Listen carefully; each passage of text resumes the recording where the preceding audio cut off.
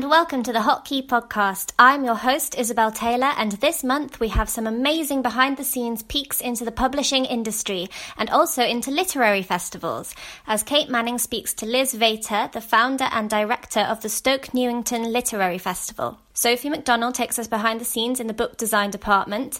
And finally, we are sharing with you the first chapter of Raybearer by Jordan Ifueko, narrated by the wonderful Waruche Opia from May I Destroy You. First up, I have the pleasure of introducing Kate Manning and Liz Vater here to speak to you about Stoke Newington Literary Festival. Hi everyone, I'm Kate. I am the Sales, Marketing and PR Director for Hotkey, and today I am pestering the brilliant Liz Vater into talking to us all about literary festivals. Hi Kate.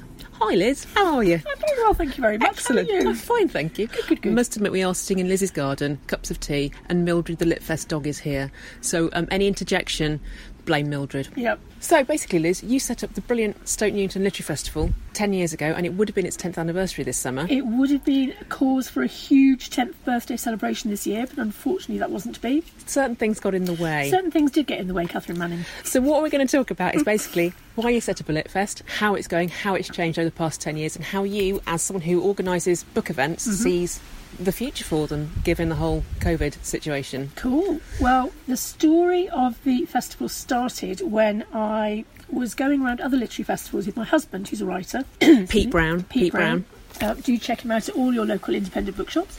And we pitched up in Henley-on-Thames for an event.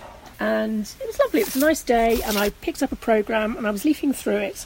And I just had one of those light bulb moments, and I thought, why on earth isn't there a literary festival in Stoke Newington, which is where we live, obviously, and which has got this amazing literary background, it's got this incredible political history, and of course once I'd had that idea, it refused to go away. And I suddenly realised that if it was going to happen at all, probably I was going to have to do it. So I mulled around the idea and I did all my list making, and I talked to Joe at the Stoke Newington Bookshop, who is now obviously a great friend of ours, and to our local librarian. I had talked to lots of people, and I think if anyone had said, what a rubbish idea, I probably would have thought, yes, you're absolutely right, let's not bother. And every single person I spoke to said, what a brilliant idea. So 10 years later, we are running this kind of incredibly successful, very popular community event. And it's been a real whirlwind. It's been fantastic. Now, I have to admit here that I do actually have a certain bias towards you do have a certain the bias. Stoke Newington Literary Festival, because I do help out on the kids' side. Because in year 2, so the first event, the first festival was great, and we had kind of 30 events. And we had China Mieville. We had Tony Benn. We had Tony Benn. In the first festival. Shafi Khorsandi, Stuart Lee. Who else did we have? Lots of, anyway, it was a great festival. And I had totally and utterly forgotten to organise anything for kids, frankly. And so in year 2, I remember getting an email from Catherine Manning, yours truly, and a mate of hers, who took me out for the most ridiculous numbers of bottles of wine. It worked. It did work, and persuaded me that they should run the kids part of the literary festival. And you've been doing that ever since, haven't you? Ever since. So yes, this would actually this would have been my 9th anniversary. 9th anniversary, 10th yeah. festival. Yeah, and what's been fantastic about it is that the kids part of it not only runs along every festival weekend, but thanks to you, we've got the most fantastic schools outreach programme. Thank you very much. And yeah, it's just taken off, hasn't it? You know, obviously, this is a podcast about YA and teen books. Yeah. And actually, that's the one area we've found quite difficult, because Really how do you difficult. get teens, people in their late teens, early 20s along to literary events? But what we've found over the years is they come along to the adult ones. They do come along to the adult ones. And I think a lot of that is your programming, because you don't just do sort of this highfalutin, showy offy stuff.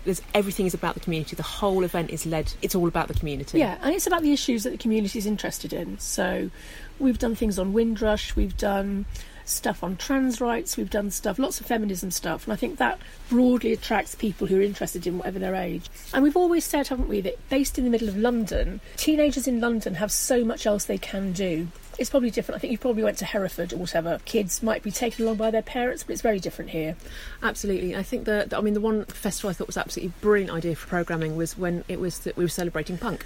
Yes. And it was the summer of the 40th anniversary. Yeah, that's right. Allegedly 40th punk anniversary. in London. Yeah. And you set an event about grime. Because obviously For those who don't know, Stoke Newington is in Hackney, East London.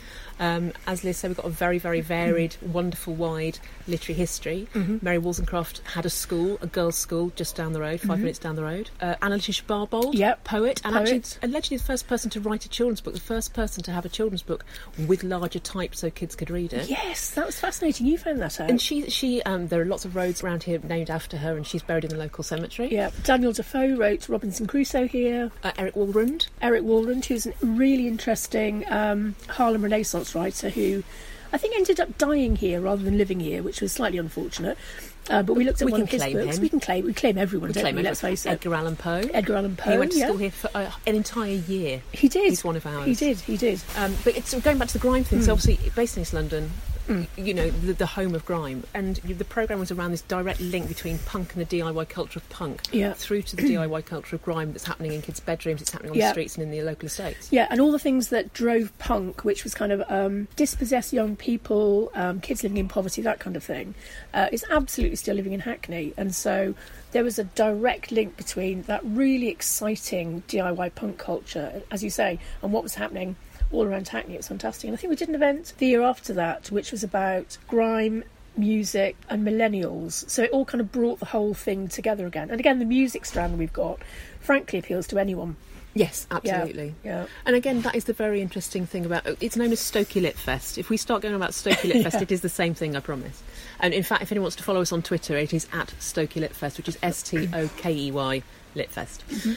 The thing about the Stokey Lit Fest is it isn't well, we don't think, and it's been classed as not your stereotypical literary festival because we have wonderful authors talking about Booker-winning books, and you know we have. But again, it is much more about music.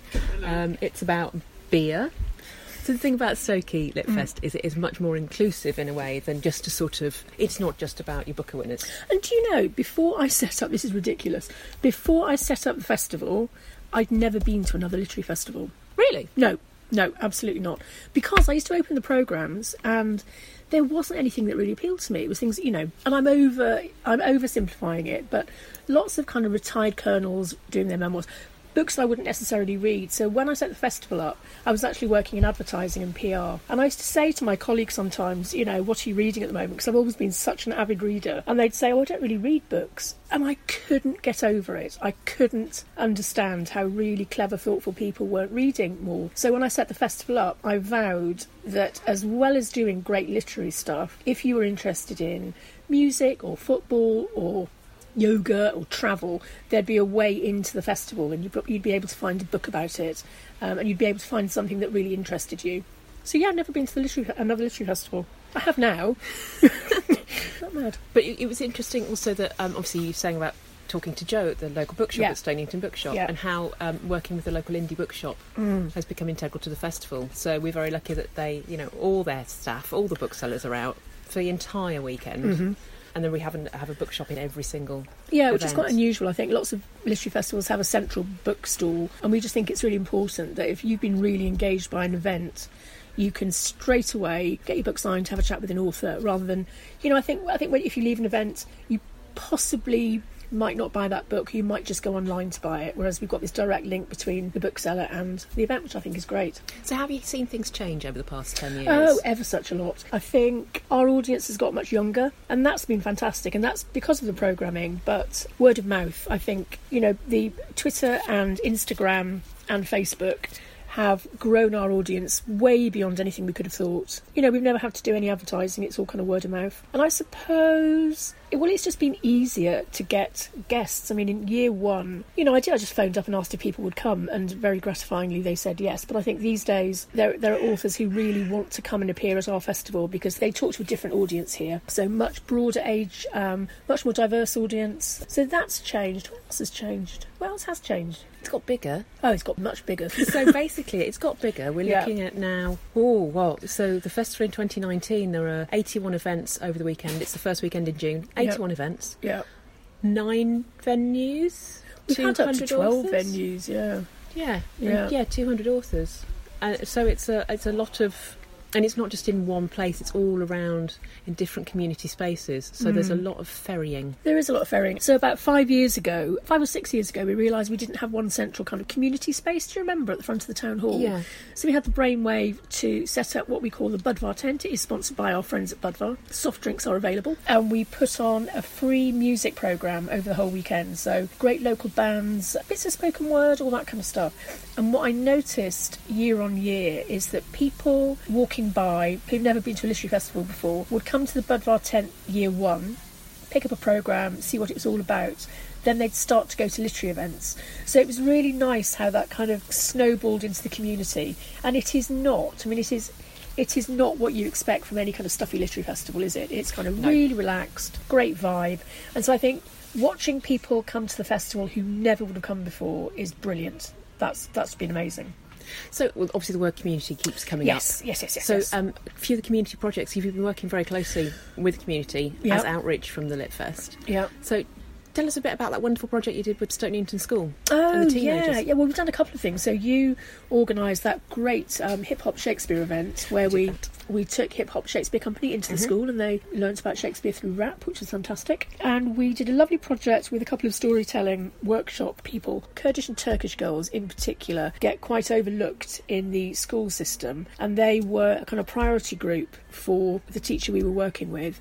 So we put 2 storytellers in for a series of workshops. We invited their mothers in week 1 and asked them to bring an object that meant something to them. So someone brought in a beautiful hair comb, someone else brought in a photo, and they talked to their daughters about why these objects meant so much. And then the following week, the daughters came back in and wrote stories about them. So that was a lovely project that happened in the school. And we also did that in a Kurdish centre down in Dalston. And we generated the most fantastic, very, very moving work from people who'd never had their stories told before. And it was wonderful. We created a Kurdish and Turkish anthology, and a piece from that was used by Claire Armitstead, who's the literary editor at The Guardian, in a book she was doing about 2 Londons and how all the people in London coexist. So it was lovely that the work we generated in these workshops had made it through to this anthology that tells a whole new story about London. So that kind of work we love doing. So obviously, yes, this year would have been year 10, but things got in the way. It would have been year 10, yes. And many literary festivals have decided to do virtual events. Yep. And you decided not to.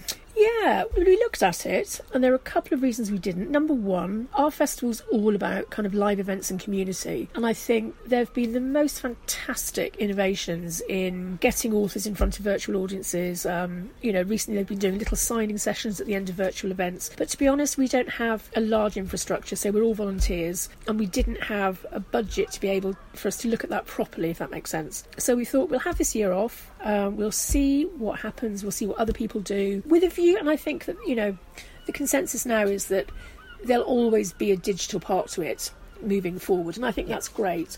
But we thought we'd have a year off. It was nice. And it was really nice to take it after 10 years. It was nice to get May back, wasn't it? It was lovely to get May back. But next year back with vengeance? Yeah, hopefully, fingers crossed. I mean, I think I know quite a few literary festival organisers now, and we're all kind of waiting to see, but very much optimistic that this time next year, or certainly in June next year, we'll be able to do live events again in some form. And do you think it will change the nature of the festival, this whole experience? I think people will really want to do live events again. Yeah. I think digital's been great, but you don't get the atmosphere. It's not a festival experience.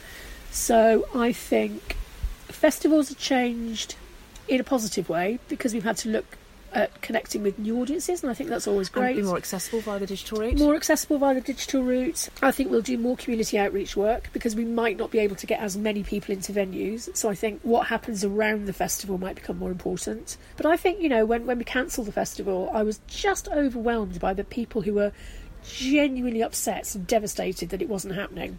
And I think that this time next year, we'll all be desperate to get back into that kind of party spirit. Absolutely. Thank you very much. Thank you very much. Do follow Stoke Newington Literary Festival on Twitter, so at Stokey Lit Fest. And Instagram. And Instagram, which is at Stokey Lit Fest. It's at Stokey Lit Fest. It's very simple, yeah. It's very, very simple. Otherwise we forget it. Very true. Very true. Thank you.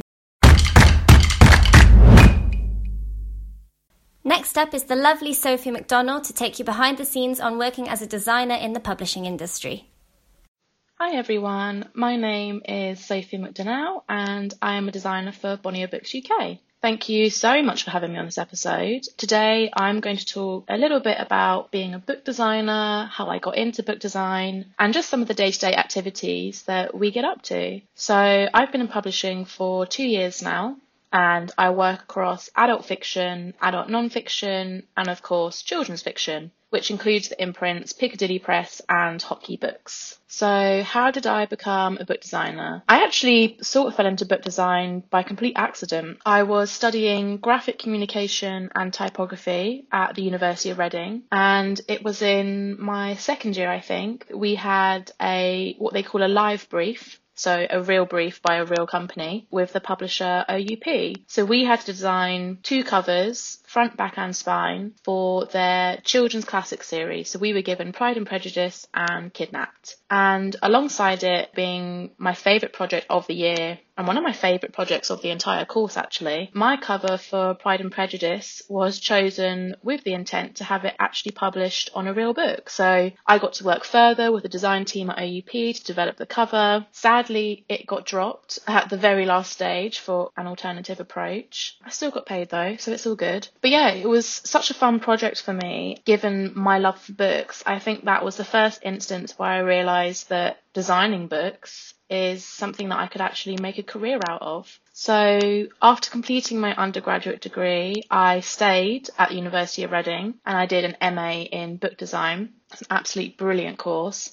So here I covered the origins and the history of book design all around the world. We learnt about the theory behind book design practice, and of course did a load of practical projects relating to book design. So all of this just kind of solidified my desire to get into publishing, really. So whilst writing my dissertation, I was applying literally for any design role that I could find, and eventually I was offered a job to work as a junior designer at Bonnier Books UK, which brings me to where I am now. So what does a book designer actually do? I mean, the obvious answer is design books, but there's quite a bit more that goes into designing a cover than people may actually think. So a cover is often a labour of love that has been developed, scrutinised, nitpicked in literally every possible conceivable way over about a 2-3 month period. So I start off by receiving a cover brief from the editor, which will give me a basic plot overview, character and location descriptions, and anything else that might be important to the story. From that, I will develop a series of normally very terrible thumbnail sketches, which I bring along to our weekly cover art meeting, and we will narrow down basically as a wider team the direction and route that we want the cover to take. So this could mean typographic only approach, an illustrated approach, or photographic, or perhaps a bit of both. If a photographic approach is preferred, I would search stock image libraries and begin to create a series of cover visuals. Sometimes, if you have a big enough budget, you get to do your own photo shoot, which is pretty fun. More often than not, though, with kids and YA books, an illustrated approach is preferred. So once this is chosen, I will search for a selection of illustrators. This can range from a couple to over 6-8 illustrators that I'm showing per cover, which again, I bring to our cover meeting and we will narrow down to our preferred illustrator. Once I've done this, I have to get into contact with the illustrator and their agent. I've got to A, see if they're interested, B, negotiate pay, C, work out delivery dates, and then if all of this goes to plan, I will create a contract for them, send over a very detailed brief to get them started, and then I essentially art direct their work until we get it to an approved final art stage. As I said, we have weekly cover art meetings, so we try to bring along near enough every stage a cover takes, from rough concepts all the way through to final art. And then once we have a final image, it doesn't end there. We have to decide on the typography we want to put on that image. So by that I mean the title and the author lettering, and seeing what works best, because it really has to work in conjunction with the image to make a cohesive book design. After that, we will then have to fit on additional copies such as strapline, quotes, sometimes roundels. So throughout this entire process, we have to make sure that both the in-house team and the author is happy with the cover every step of the way. Some covers are easier than others. I've had instances where a cover has gotten through to the final art stages only for it to either have to start again from scratch because it's not working, or we've had major changes to their artwork because the plot or a character has changed in the story. Sometimes a cover can get improved in-house, but the author doesn't like it, so you have to find a middle ground. And more often than not, your work, which you have lovingly laboured over all week, gets criticised in cover meetings. So it can be challenging at times, and you do have to learn to develop a thick skin and not take comments about your work too personally. It's kind of ironic. There's that saying of don't judge a book by its cover, which is sort of obsolete as a book designer. It's kind of my entire job to get you to form a judgment of the book that I have designed. So for book designers, we have 3 main stages to a successful cover. The first is that it catches your eye amongst the shelves of hundreds of other books, which is no easy feat. Secondly, you pick it up or you click on the website to read the blurb and learn more about the book. And thirdly, you buy it, obviously. So aside from creating front covers, we're actually responsible for quite a few other jobs. One of the main things we do is it's called building the rest of the cover. So we basically have to design and make the spine and back cover, adding on blurb copy, creating ISBNs, amending blurb copy. It's a very long process, and eventually you keep going until it gets approved and signed off by all the teams. Another job we often have to take on is amending spine widths for reprints of books already published, or sometimes when we're publishing a book in other territories such as South Africa or India, the format or again the spine width of the book will change. Sometimes with reprints, editors will want to add on additional quotes we've gotten by other authors or famous names. Sometimes sales will want to add on a roundel, and sometimes we will also collaborate with marketing and PR, and we will help create pitches or book proofs or material for campaigns. So it's really quite a varied job. I think one of the main things I've learned from being a book designer is just how integral being a team player is. It's not a solo job at all. I think it's quite easy to see a pretty book cover and not actually realise all the collaboration that has gone into making that book a reality. As book designers, we work really closely with most of the teams actually, so editorial especially, marketing, PR, sales. I think it's quite often easy to give the credit initially just to the illustrator or the designer of a book, but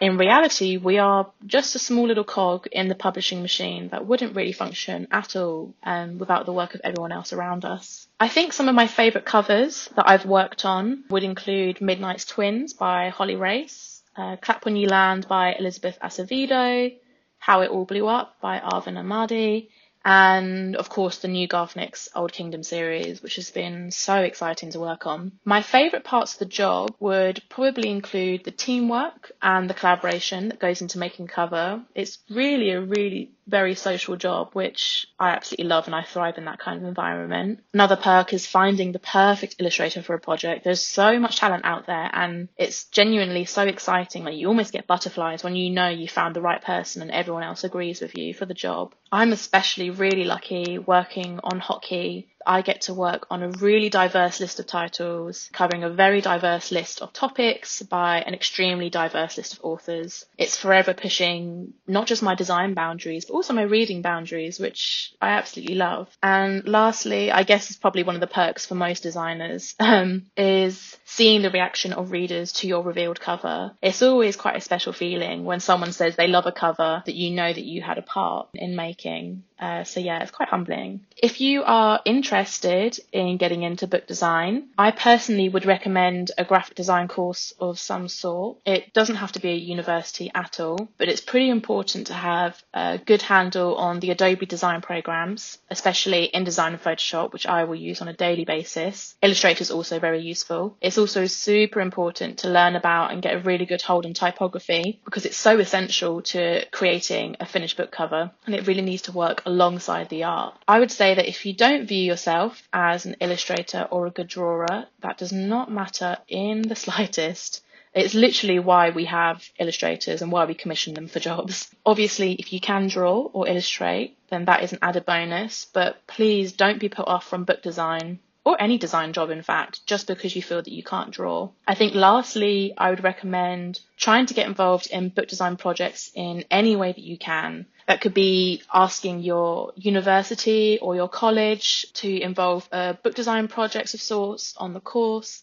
I think a lot of people see the future of graphic design as digital, so GIFs and apps and websites and motion graphics, but print design is not dead and it will never die, so it's still just as relevant to learn about. You can apply to get work experience or internships with design teams at publishing houses. I think now, especially with the global pandemic situation, lots of publishers are looking at setting up virtual placements, so you don't even have to worry about not being in London to apply and get involved, which is great. There are also lots of publishers that have annual cover design competitions. There's the Penguin Student Design Award, which is probably the most famous. We have our own, the Templar Design Awards. There are loads of others out there. A lot of them have cash prizes as well, which is great. So yes, just have a Google and see what you can find. I think the more involved you can get early on, the better, and it will help set you up for getting into the publishing industry later in life. And I guess lastly, it has to be something that you genuinely love doing and are passionate about. Book design work isn't as well paid as digital design work, but if you love it, it's completely worth it, in my opinion. I'm literally in my dream job. So yeah, that's, I think, it from me today. If anyone wants to see any of the work myself or my team do, or if any of you have any questions about how to get into book design or anything book design related, just drop us a message on either the department social on Instagram at Department of Imagination. I say department, it's actually at DEPT of Imagination. Or you can message me on my personal social at Sophie McDesign. Thanks for having me. Thank you so much for listening to the Hotkey podcast. We would love it if you could rate and subscribe and spread the word to all of those YA fans out there. You can find Hotkey Books at Hotkey Books YA and at Hotkey Books Teen on Twitter and Instagram, and at Hotkey Books on Facebook and YouTube. If you're a Hotkey fan, you can also subscribe to the Hotkey mailing list. All of the details about that can be found in the pinned tweet on our Twitter profile. We would love to hear any suggestions or thoughts you have on the podcast, so if you have any questions or content you would like to hear featured, please do email marketing.childrens@bonnierbooks.co.uk. Our audiobook is from The Magical Raybearer by Jordan Ifueko. For the kids scanning fairy tales for a hero with a face like theirs. And for the girls, whose stories we compressed into pities and wonders, triumphs and cautions, without asking, even once, for their names. Part 1. Chapter 1. I shouldn't have been surprised that fairies exist. When elephants passed by in the lumbering sea beneath my window, flecks of light whispered in the dust, dancing above the rows of tusks and leather. I leaned precariously over the sill, hoping to catch a fleck before a servant wrestled me inside. "Shame, shame, Tarisai," my tutors fretted. "What would the lady do if you fell?" "But I want to see the lights," I said. "They are only Tsutsu sprites." A tutor herded me away from the window. "Kind spirits. They guide lost elephants to watering holes." "Or to lion packs," another tutor muttered, "if they're feeling less kind." Magic, I soon learned, was capricious. When I squinted at the swollen trunk of our courtyard boab tree, a cheeky face appeared. "Kia, kia, killer girl," it snickered before vanishing into the bark. I was 7 when the man with cobbled fire wings found me. That night, I had decided to search Swana, the second largest realm in the Erit Empire, for my mother. I had crept past my snoring maids and tutors, stuffed a sack with mangoes, and scaled our mud brick wall. The moon hung high above the savannah when the Alagbato, the fairy, appeared in my path. The light glinted in his gold-flecked eyes, which slanted all the way to his dark temples. He seized the back of my garment, hoisting me up for examination. I wore a wrapper the color of banana leaves, wound several times beneath my arms, leaving my shoulders bare. The Alagbato watched me, amused as I punched and kicked the air. "I'm in bed in Bekina House," I told myself. My heart pounded like a fist on a goatskin drum. I bit my cheek to prove I was dreaming. I'm wrapped in gauzy mosquito nets, and the servants are fanning me with palm fronds. I can smell breakfast in the kitchens, maize porridge, stewed matimba fish. But my cheek began to throb. I was not in bed. I was lost in the balmy Swanyan grasslands, and this man was made of flames. "Hello, Tarisai." His Sahara breath warmed my beaded braids. "Just where do you think you are going?" "How do you know my name?" I demanded. Were Alagbatos all-knowing, like M the storyteller? "I am the one who gave it to you." I was too angry to absorb this reply. Did he have to be so bright? Even his hair shimmered, a luminous thicket around his narrow face. If our compound guards spotted him... I sighed. I had barely made it a mile into the savannah. Capture now would be humiliating. My tutors would lock me up again, and this time, every window in Bakina House would be nailed shut. "I am not allowed to be touched," I snapped, clawing at the Alagbato's grip. His skin felt smooth and hot, like clay left to harden in the sun. "Not allowed? You are small enough to be carried. I am told human children need affection." "Well, I am not human," I shot back in triumph. "So put me down." "Who told you that, little girl?" "No one," I admitted after a pause. "But they all say it behind my back. I am not like other children." This was possibly a lie. The truth was I'd never seen other children, except in the market caravans that passed Bakina House from a distance. I would wave from my window until my arms grew sore, but they never waved back. The children would stare straight past me as if our compound, manor, orchard and houses enough to make a small village were invisible to anyone outside. "Yes," the Alagbato agreed grimly. "You are different. Would you like to see your mother, Tarisai?"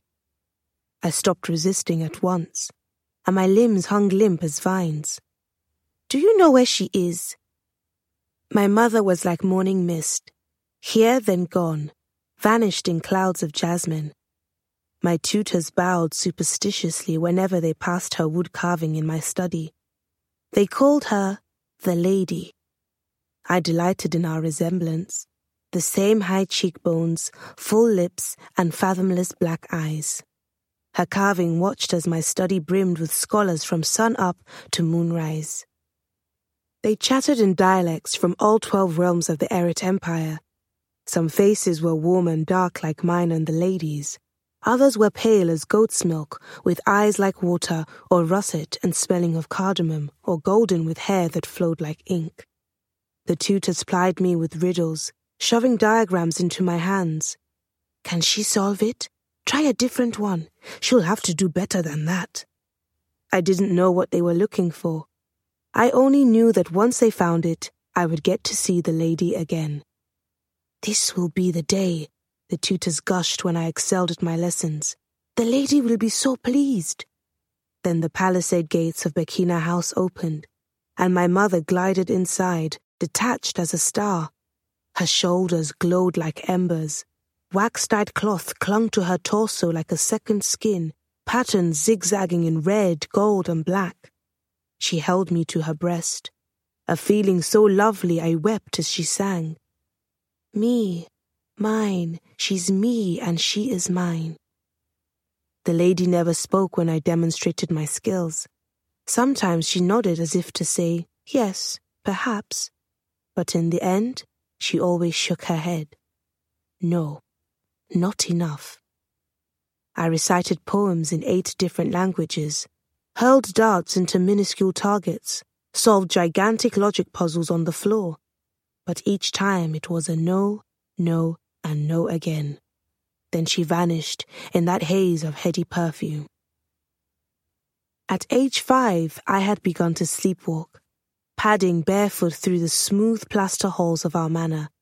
I would peer in each room, walking and whimpering for my mother until a servant carried me back to bed. They were always careful never to touch my skin. "I cannot find your mother," the Alagbato told me the night of my attempted escape. "But I can show you a memory." "Not in my head." He dodged my attempt to seize his face.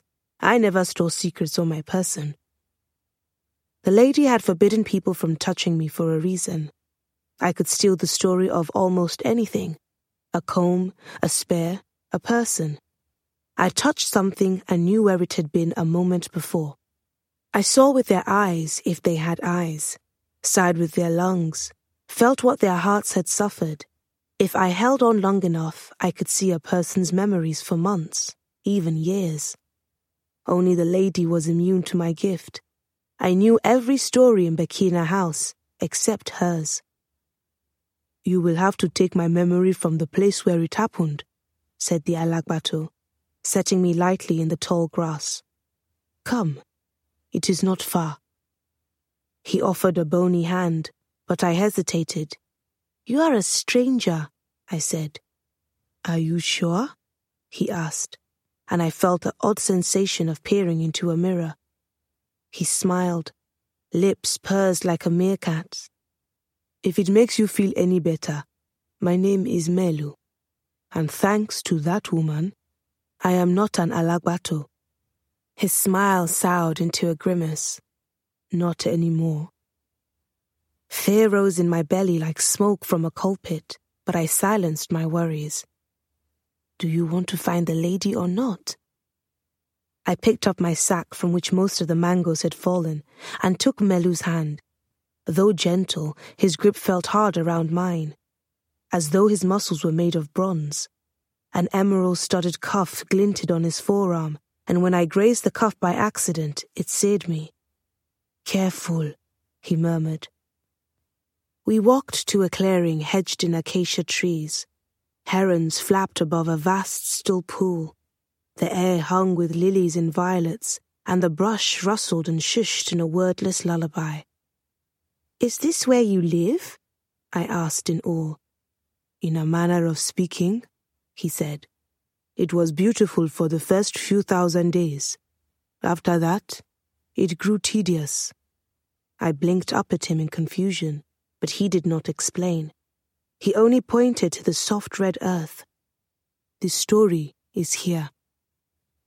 Cautiously, I pressed my ear to the ground. I'd never tried to take the memory of any place larger than my bedroom. A familiar heat flushed my face and hands as my mind stole into the dirt, latching onto whatever memory was strongest. The winged man and the flock of herons disappeared. The clearing is younger now, with fewer brush and acacia trees. It is daytime in this memory, and the amber pool is clear, free of fish and mayflies. My heart skips a beat. The lady, my lady, reclines on a rock by the water. The sun makes a mosaic of her reflection on the pool's surface, distorting her face, rippling her cloud of midnight hair. Her wrapper is frayed, and her sandals are worn to the soles. I worry, wondering, "What were you running from, mother?" The lady dips an emerald cuff into the water.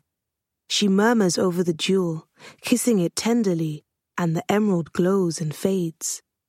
Then she sets the cuff down and calls out, "Melu!" My mother tastes the word on her full lips, drawing out the syllables like a song.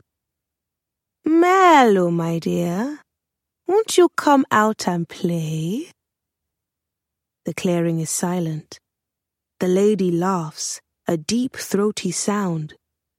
"The seers say that the Alagbatos dislike humans. Some doubt you even exist. Great Melu, guardian of Swana, but I think you do hear."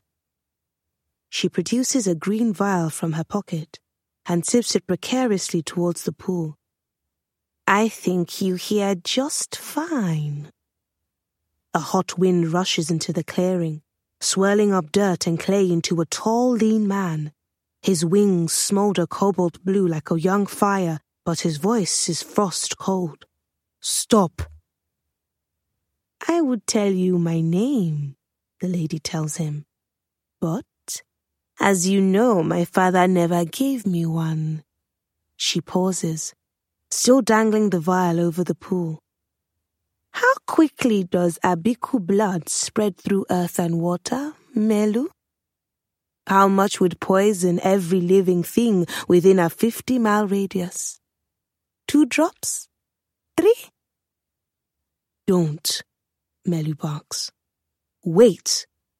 The lady points to the emerald cuff. Melu's features contort with defeat. Stone-jawed, he picks up the cuff and snaps it on his forearm. If I have done that right, says the lady, you are no longer Swanas Alagbato. You are my Eru, my Jinn. 3 wishes, Melu spits, and I am bound to this grassland until your wishes are complete. How convenient. The lady sits thoughtfully, dangling her muscular brown legs in the water.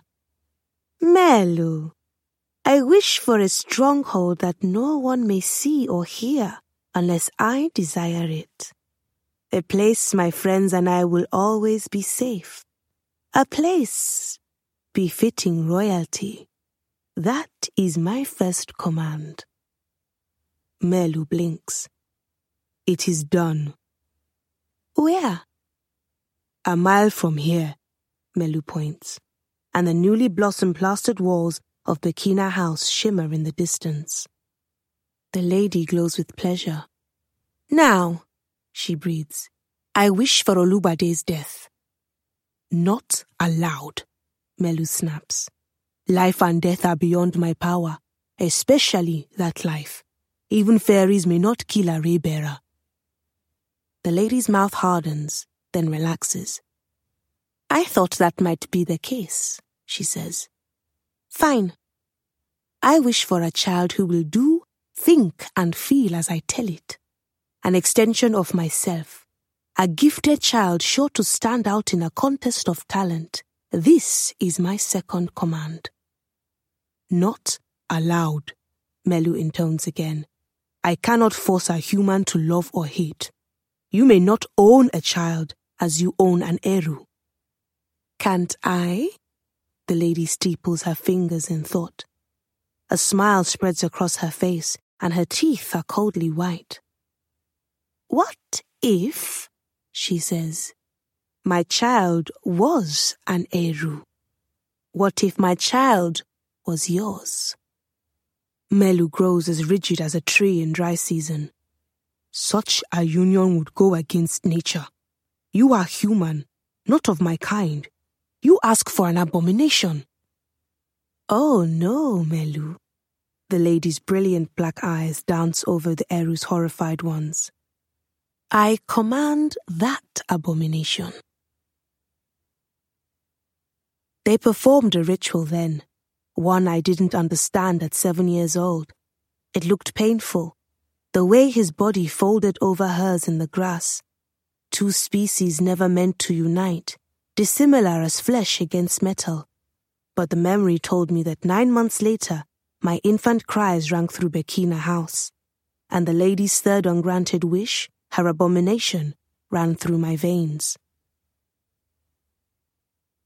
Do you understand now? Melu muttered, over my drowsy form once the memory had run its course. Until you grant her third wish, neither you nor I will be free. He touched my forehead with a long, slender finger. I bargained with the lady for the privilege of naming you Tarisai. It is a Swana name. Behold what is coming. Your soul is hers for now, but your name, I insisted, must be your own. He sounded far away. Stealing the lady's story had exhausted me. I barely sensed Melu cradle me in his narrow arms, soar through the night and deposit me back at the palisade gates of Bekina House. He whispered, I've been bound to this savannah for 7 years. For my sake, I hope that woman claims her wish. But for your sake, daughter, I hope that day never comes. Then servants clambered towards the gates, and Melu was gone. A dozen anxious hands put me to bed, and syrupy voices soothed me when I babbled about Melu the next day. It was all a dream, the tutor said, but their dilated pupils and terse smiles told a different story. My adventure had confirmed their most sinister suspicions. My mother was the devil, and I, her puppet demon.